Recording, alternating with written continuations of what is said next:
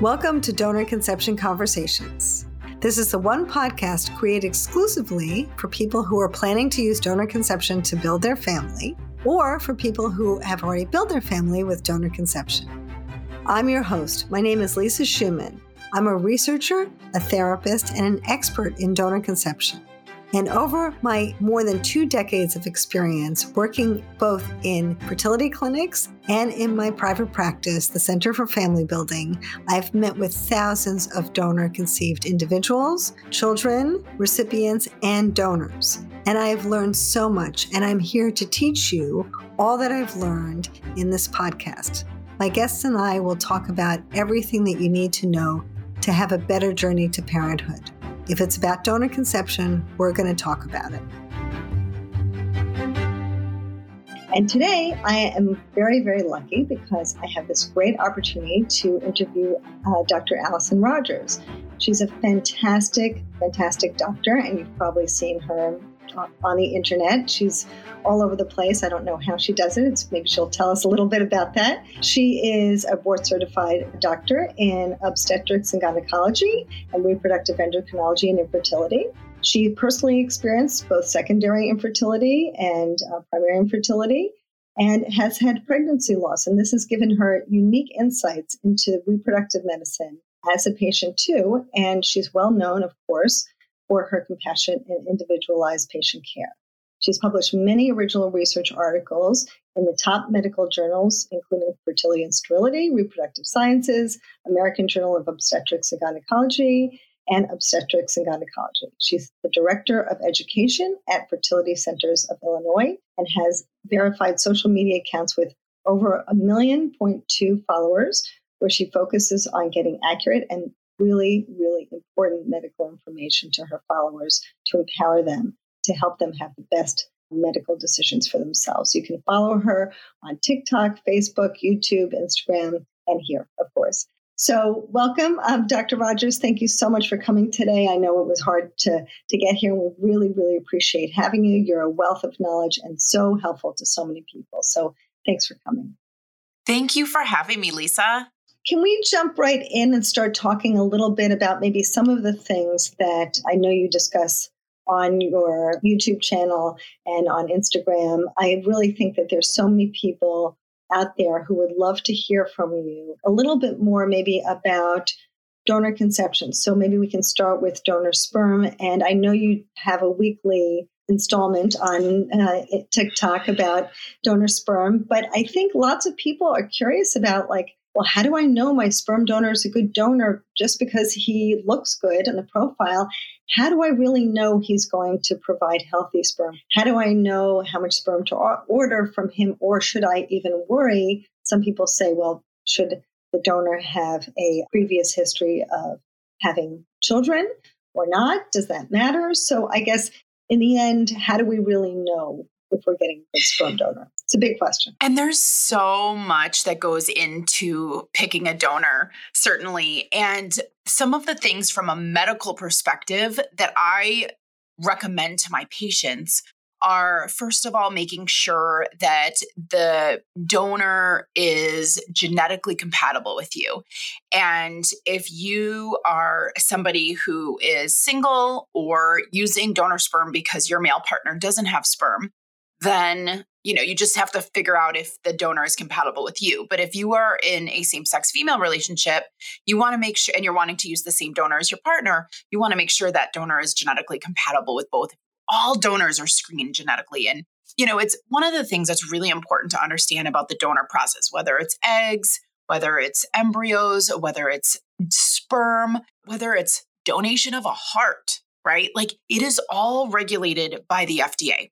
And there are very, very strict rules in place, lots of regulations, which is why it's important to find a clinic who does a lot of donor work. Some clinics just don't do a lot. And so they're not necessarily as experienced with all of the rules and regulations that are required. And that might sound scary to someone or overwhelming that there's regulations, but really it's there for your safety. Okay. So that some We've all heard these horror stories. Maybe we've all seen the Netflix documentary, Our Father, or whatever, right? So, I mean, Yes. we don't want that kind of situation anymore. So there are all these rules and regulations to really protect you and your safety in terms of putting someone else's biological tissue inside your body.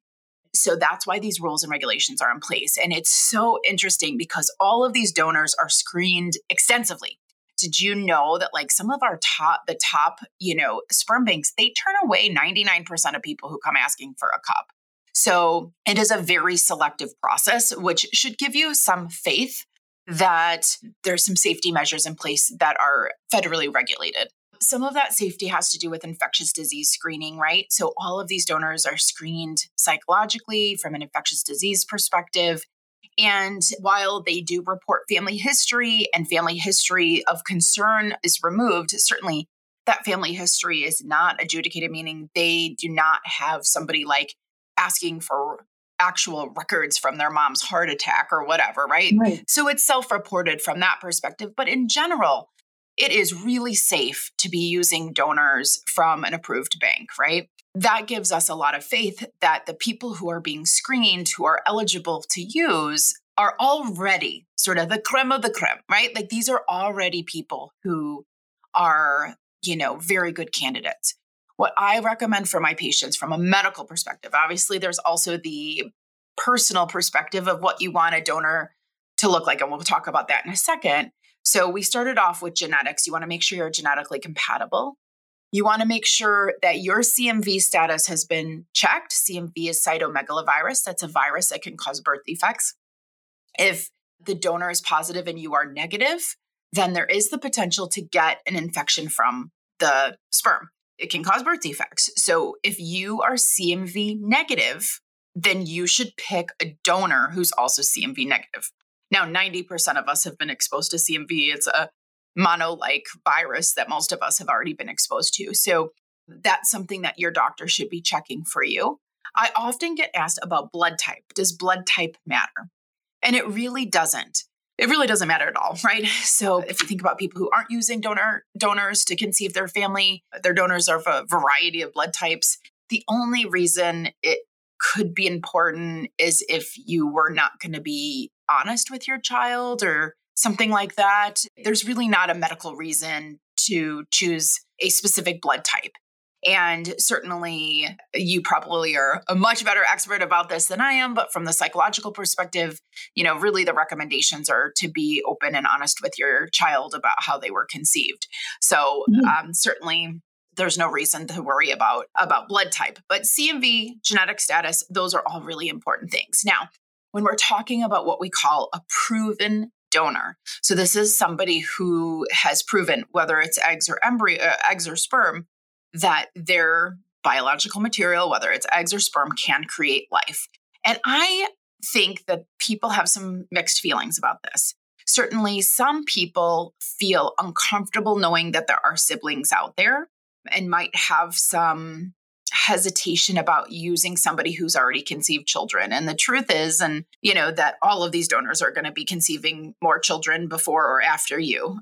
It's a gift that they're willing to give. And you have to just be expecting that they are going to be able to give that life and gift to someone else also. And so that's something that you're going to have to be comfortable with. The other thing that I would say is I really like donors who are proven, donors who've proven that their sperm or eggs can make a child. So you would advise that people look for donors who've already created a life. They have children of their own, or they've already donated to somebody and there's offspring from that donor. Absolutely. Now, if you really are, for other reasons, other medical reasons, are really wanting a donor for a specific reason that speaks to you from an ethnicity perspective or interest perspective or something like that, it's okay. But I think you just need to be aware that it's a little bit more of a risk. Now, speaking of risk, I think that's really helpful to kind of think about risk because people worry about so many things.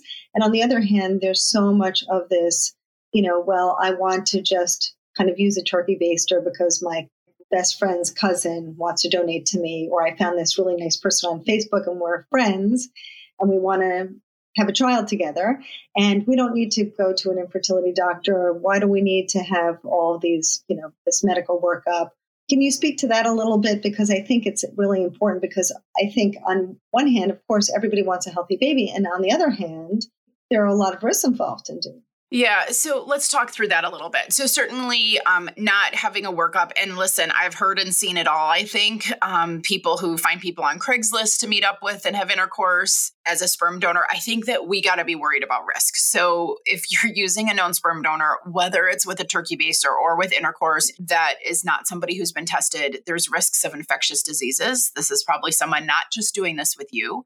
The genetic side of it, right? Like there are lots of common recessive genetic disorders. Cystic fibrosis is one. Yeah. 1 in 23 people are carriers. I mean, there's a lot of genetic risks. And listen, if you fall in love with someone and have a partner that you're having a family with, then certainly you both should probably be screened as well before having children, right? But you have the choice of a donor. When you're using a donor, it's one of the beautiful things about donor conception, right? You get to choose exactly what you're looking for. There's certainly the CMV status. So I think those are the risks. And the biggest risk is that, and the biggest thing is that it's important to make sure there is a legal contract involved. Yeah. When somebody is biologically related, they have the potential of having responsibility and to that child, that donor conceived child, right? Let's just say you're using a known donor, or, I definitely don't recommend somebody. If you meet somebody online that is wanting to be a donor, I would definitely recommend going through a reproductive endocrinologist to make sure that all of these things are in place. So there are several reproductive attorneys that I work with who work with families and potential and, intended parents to set up contracts to really protect their parental rights. And it's also good for the donor. If the donor is wanting to be a donor and not a parent, you want to make sure that they're not responsible for something that they're not signing up for. So it's really beneficial for both parties. Somebody is intended to be a donor and not a parent. It's really beneficial for both parties to have reproductive attorneys involved. And usually that may be something like attorneys can sound scary, but really it's just a contract that gets drawn up that protects your parental rights and releases parental rights of the donor. And if you're using a known donor, this needs to happen. If you're using an egg donor, not from a bank, this happens. Embryos, all of it. If you're buying something from a bank, eggs or sperm from a bank, then that legal piece has already been done. So if you are buying sperm from a sperm bank, then the sperm bank has already taken care of the legalities, and the ownership of that sperm is at the bank. And when you purchase the sperm, you are purchasing ownership from the bank.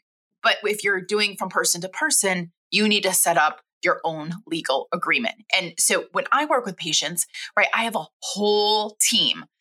Obviously I'm at Fertility Centers of Illinois, one of the U.S. fertility practices. We are a big clinic. We do a ton of donor work.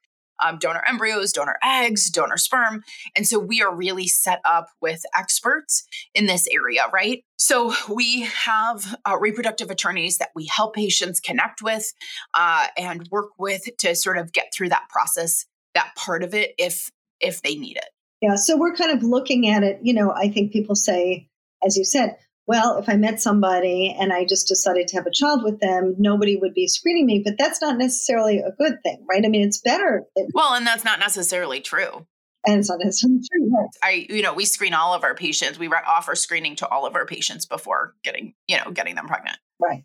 So it's really recommended that universal screening for common recessive genetic disorders. Yeah, right. It's to everyone's benefit, whether you're an infertility patient or not. It's still good for everybody to do. And I often hear people say, well, there's nothing that runs in my family. But here's the thing. Recessive disorders don't necessarily run in families. And a lot of them are not that rare. So that's definitely something. And the testing has come down in price a lot. I think, 5-10 years ago, testing used to be maybe in the thousands of dollars range, where now it's in the hundreds of dollars of range. Certainly, right. It's one step to take. A lot of times we'll recommend. So if you're using a donor from a bank and you don't want to be screened, you certainly can choose a donor that is negative for all disorders. That really is helpful, right? That really narrows down the number of donors you can choose. So I usually recommend my patients who are using donor sperm, for example, to be screened. So it opens up the number of sperm available to them. Yeah. And people don't know, right? I mean, I have my son who is adopted. Nowhere in his birth family, I know the whole birth family, and they say we have nothing, we have nothing, we have nothing. And I did his screening. He's a cystic fibrosis carrier. So, you just don't know. Again, 1 in 23, it's common. Yeah. So that's really, really helpful. And I hope the audience takes this to heart. This is really, really helpful where, you're thinking about your future family and everybody wants to have a healthy baby, right? Of course. That's so important. Another thing I think people don't really think about, particularly if you're going through this thinking, I want to have a second child. You're, either a lesbian couple or a single mom or a heterosexual couple with male infertility problems. Very often people think, okay, well, I'm going to choose this donor or I'm going to use this person and then we'll see what happens. But maybe a couple of years down the line, they want to have another baby. How much sperm do you recommend people to have, and how much do you urge people to kind of think through those things in the future? Yeah, that's a great question. So certainly a lot of times if patients aren't being successful using a specific donor, they'll switch donors mid-journey. And sometimes it has nothing to do with the ability of that donor. Just they've tried, it hasn't worked. They want to just try a different donor, even though it's probably not the donor, right? So I think that it's important that if you want more than one child, that you are looking at sort of the availability of sperm. A lot of times you need to look at, are you getting pregnant with inseminations and it took you 6 months, 6 tries, and you needed 6 vials to get pregnant? Are you doing IVF where maybe you had 2 vials, a vial and a backup vial, which is what we recommend in case something happens to that first vial. And then now you have all these extra embryos. So you probably don't need, extra vials. I really think it depends on your individual situation. If you are doing, let's just say, natural cycle insemination, you're just ovulating and we're putting sperm in when you're ovulating. And a lot of couples will start off this way.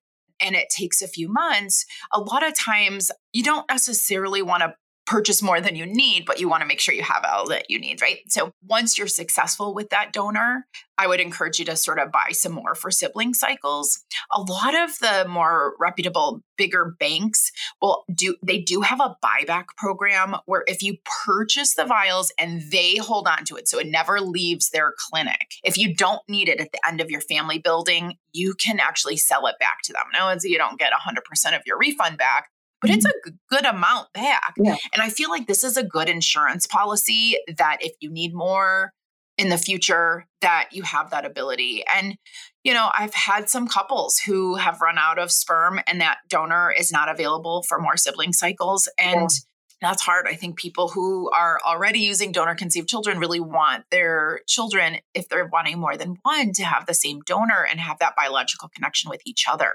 So I think that is something to certainly be cognizant of. I also would say that sometimes people are just so happy to get pregnant and maybe it was an expensive journey because they're not getting sperm for free.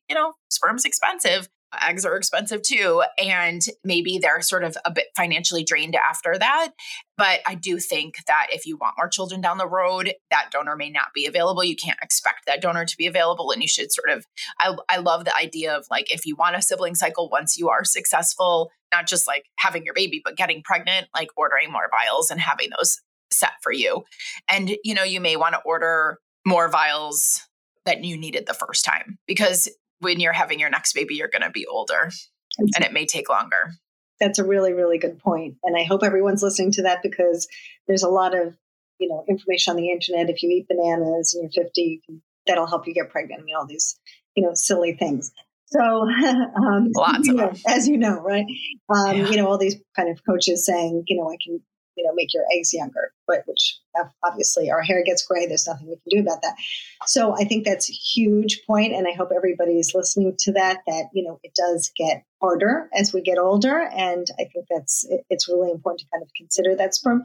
So just practically speaking, because I know you do such a good job at really looking at the sperm, you show every all of us, on the internet, which is really great for everyone to see. Do you recommend that people will purchase a sperm, have you go through it, take a look at it, and then order more, or should they order more initially? No, so when you're ordering the sperm, and we get it. So we got to remember that like when sperm is cryopreserved and frozen, when it's used, like what we sort of would call conventional cryopreservation. So we're not using vitrification like we do for eggs or embryos. It's a more older sort of technology. And it's fine because usually about half the sperm die. But when there's so many million sperm, if half of them die in the freezing thawing process, then it's still fine, right? So there's still enough. And so it's important to know that those numbers do go down. And all of these donors have the banks already test the sperm to make sure that it survives the thaw. They do that automatically. They do a test vial. They know that the sperm is going to survive the thaw. So certainly some survive a little better than others, depending on how many was in the vial, all of that stuff. But what I would say is that, no, you don't have to purchase extra to test it out. You should plan on just, purchasing the sperm that you need for that day. And then the other thing to think about is there's sort of usually two types of vials of sperm that you can purchase. One is for ART, which is assisted reproductive technology, which is the sperm for IVF. Now, interestingly, those vials tend to be much less expensive, right? Because, if you have 10 eggs, I need 10 sperm, not 10 million. And that sperm is designed to be injected right into the egg. And so they can take one ejaculate and put it into many more aliquots. So maybe one ejaculate can be, divided up into 10 or 20 portions for them to sell. Whereas if you're using insemination sperm, we need many million sperm because remember that sperm is just being placed into the uterus. Certainly intrauterine insemination is much more successful than intracervical insemination, which really is intravaginal insemination, right? Only 1% of the sperm, if you put sperm in the vagina, gets to the uterus. So it's really important especially when we're using donor sperm, to put it into the uterus, much more successful that way. So they need to take one ejaculate and maybe split it up into only 2 or 3 vials. And so the bank charges more because they have to give you more sperm.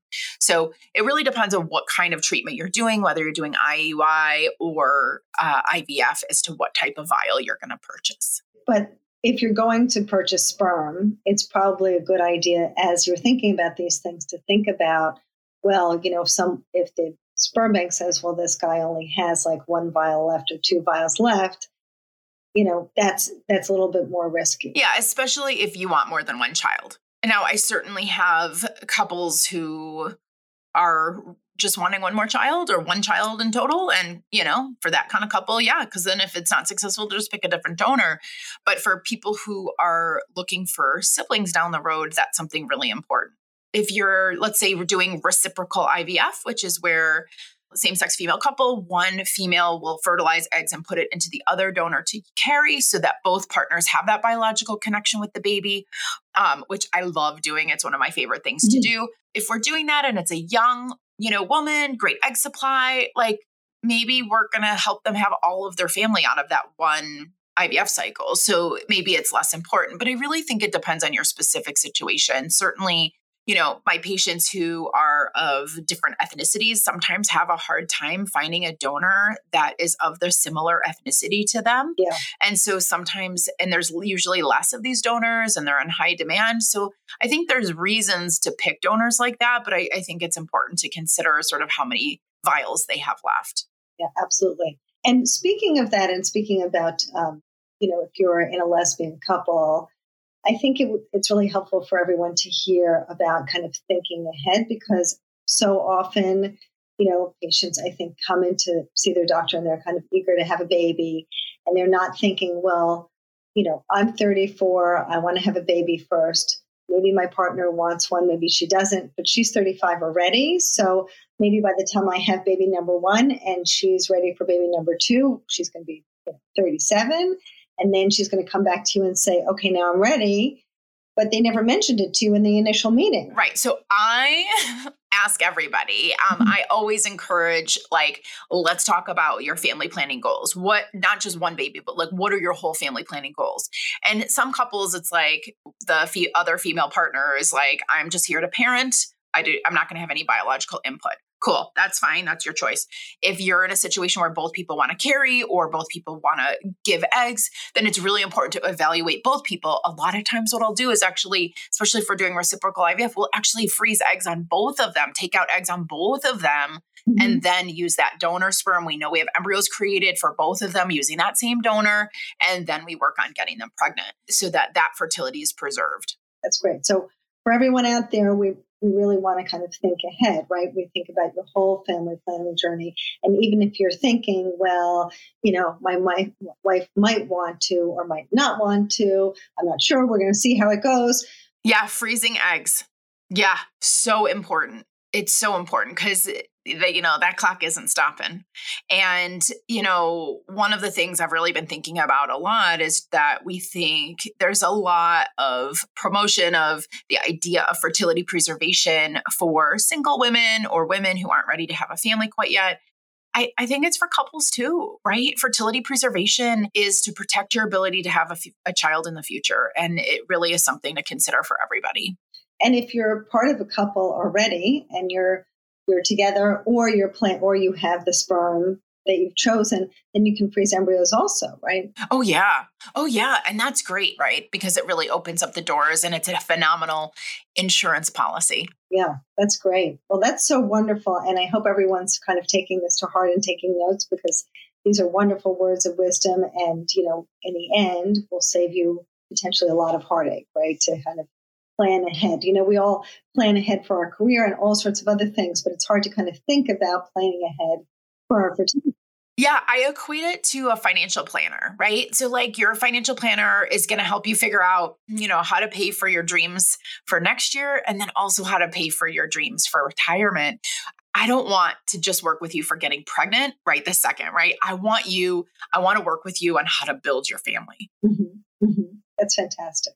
That's great. Just quickly, I know we don't have a lot of time, but since we're talking about planning, I was just wondering also about with donor eggs, there's a lot of questions out there about, certainly we have the same situation with donor eggs. We want to make sure there's enough eggs, right? And that the donor is fertile enough that we can produce a lot of eggs, particularly in the same-sex male couple, right? If they both want to use their sperm. But I think where people kind of also get caught up is, well, if I'm doing all of this and I'm going through fertility treatment and I'm seeing the doctor and we're being careful about the sperm and we're doing all this workup, shouldn't we do PGT treatment also? Because, that's one more thing that we could be doing. And I know my eggs are young because I'm using an egg donor, but why not? This is a really good question, right? And I think there's some specific reasons to do genetic testing in specific situations, but there's not a clear-cut answer on this. And there's a bit of, controversy maybe is a strong word for it, but just a bit of differences of opinion on what to do. If you are using donor eggs for a gestational carrier, okay, so somebody else to carry the baby besides the intended parent, 100% you should do genetic testing. God forbid there's a trisomy 21 or another malformation, like you're talking about, that is not compatible with life. You're talking about putting somebody's life, life and well-being at risk, someone else, right? The other thing is that even though you may have in a contract, even though you may have talked about it, even though it may be legally said that, there is a requirement to have a termination if there's a problem, you can't force someone to do that. Like, really, you can't. Like, it may be legally said, but like at the end of the day, you don't have control over someone else's body. So 100%. The other reason to consider doing genetic testing in this political climate is there are a lot of places in the United States and around the world where you cannot get a termination.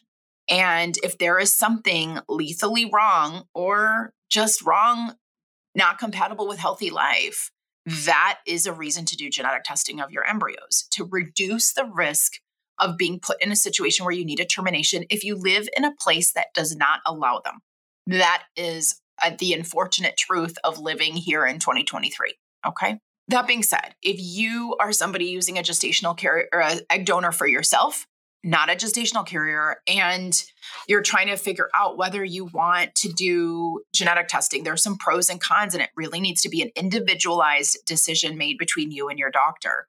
If you are doing it for sex selection, certainly that's the only way we can do that. But I'm just like, if you're a person who just wants a baby and, you are using an egg donor because you don't have healthy eggs, but you're going to carry your own child, there are some risks to PGT, right? There's a cost perspective, which I guess at the end of the day, when you're making such a large investment in purchasing eggs, may be minimal, especially with a lot of insurances covering it these days. But there's also the potential for false positives and false negatives, right? PGT is not perfect. There is and can be mosaicism, and it can lead to a scenario where they tell you not to use an embryo that would have made a healthy baby. In young people, we don't see a huge increase in pregnancy or a decrease in miscarriage rates. When we're using donor eggs, we don't see that PGT improves things a whole lot. Mm-hmm. And I think the technology is probably going to need to get a little bit better before we are able to, confidently say that like everybody should be doing PGT. Certainly not everybody should be doing PGT. There are some downsides to it. So I really think this is like a conversation to have with the individual person who's using the donor eggs in terms of pros and cons and what's best for them. It's not like, everybody should be doing this. It's a really intricate conversation that needs to happen, and everybody needs to make the decision for themselves. So it's not really a clear cut. Every situation can be different, and how people feel about it, and if they're using a carrier or not. There's so many variables. So you really need to talk to your doctor, I guess, about what your particular situation is. Right. So complicated, but I'm so glad we have you out there to answer these questions for us. And I really, really appreciate you coming on today. I'm wondering where, if our audience has more questions or they want to reach out to you to make an appointment or, to have a consult with you, how can they do that? Sure. So I am with Fertility Centers of Illinois. Our website is fcionline.com. And you can find me on social media at dr.allison.rodgers. So it's dr.allison.rodgers. Great. Thank you. And are there any other things that people should be looking for, or any particular posts or information that they should be looking for to kind of help them more with this topic? Well, I would just say that, with some of the sort of stigma and negativity people may sometimes feel around donor conceptions, I think it's important to fill your social media feed with unfollow people who might not be positive about things like that, and fill your feed with people who are showing how wonderful donor conception is, donor conceived life is, donor conceived families are, and really follow in it and surround yourself with people who celebrate that. Wonderful words, wonderful. And it's so nice to see how, warm and helpful you are to this community, Dr. Rodgers. Really appreciate it. Absolutely. So for all of you out there, please feel free to reach out to Dr. Rodgers. And of course, you can reach me at familybuilding.net or, on any audio platform or YouTube, of course. And please subscribe, because that's how we keep going and how you can make sure you get to every episode. And we will see you next time.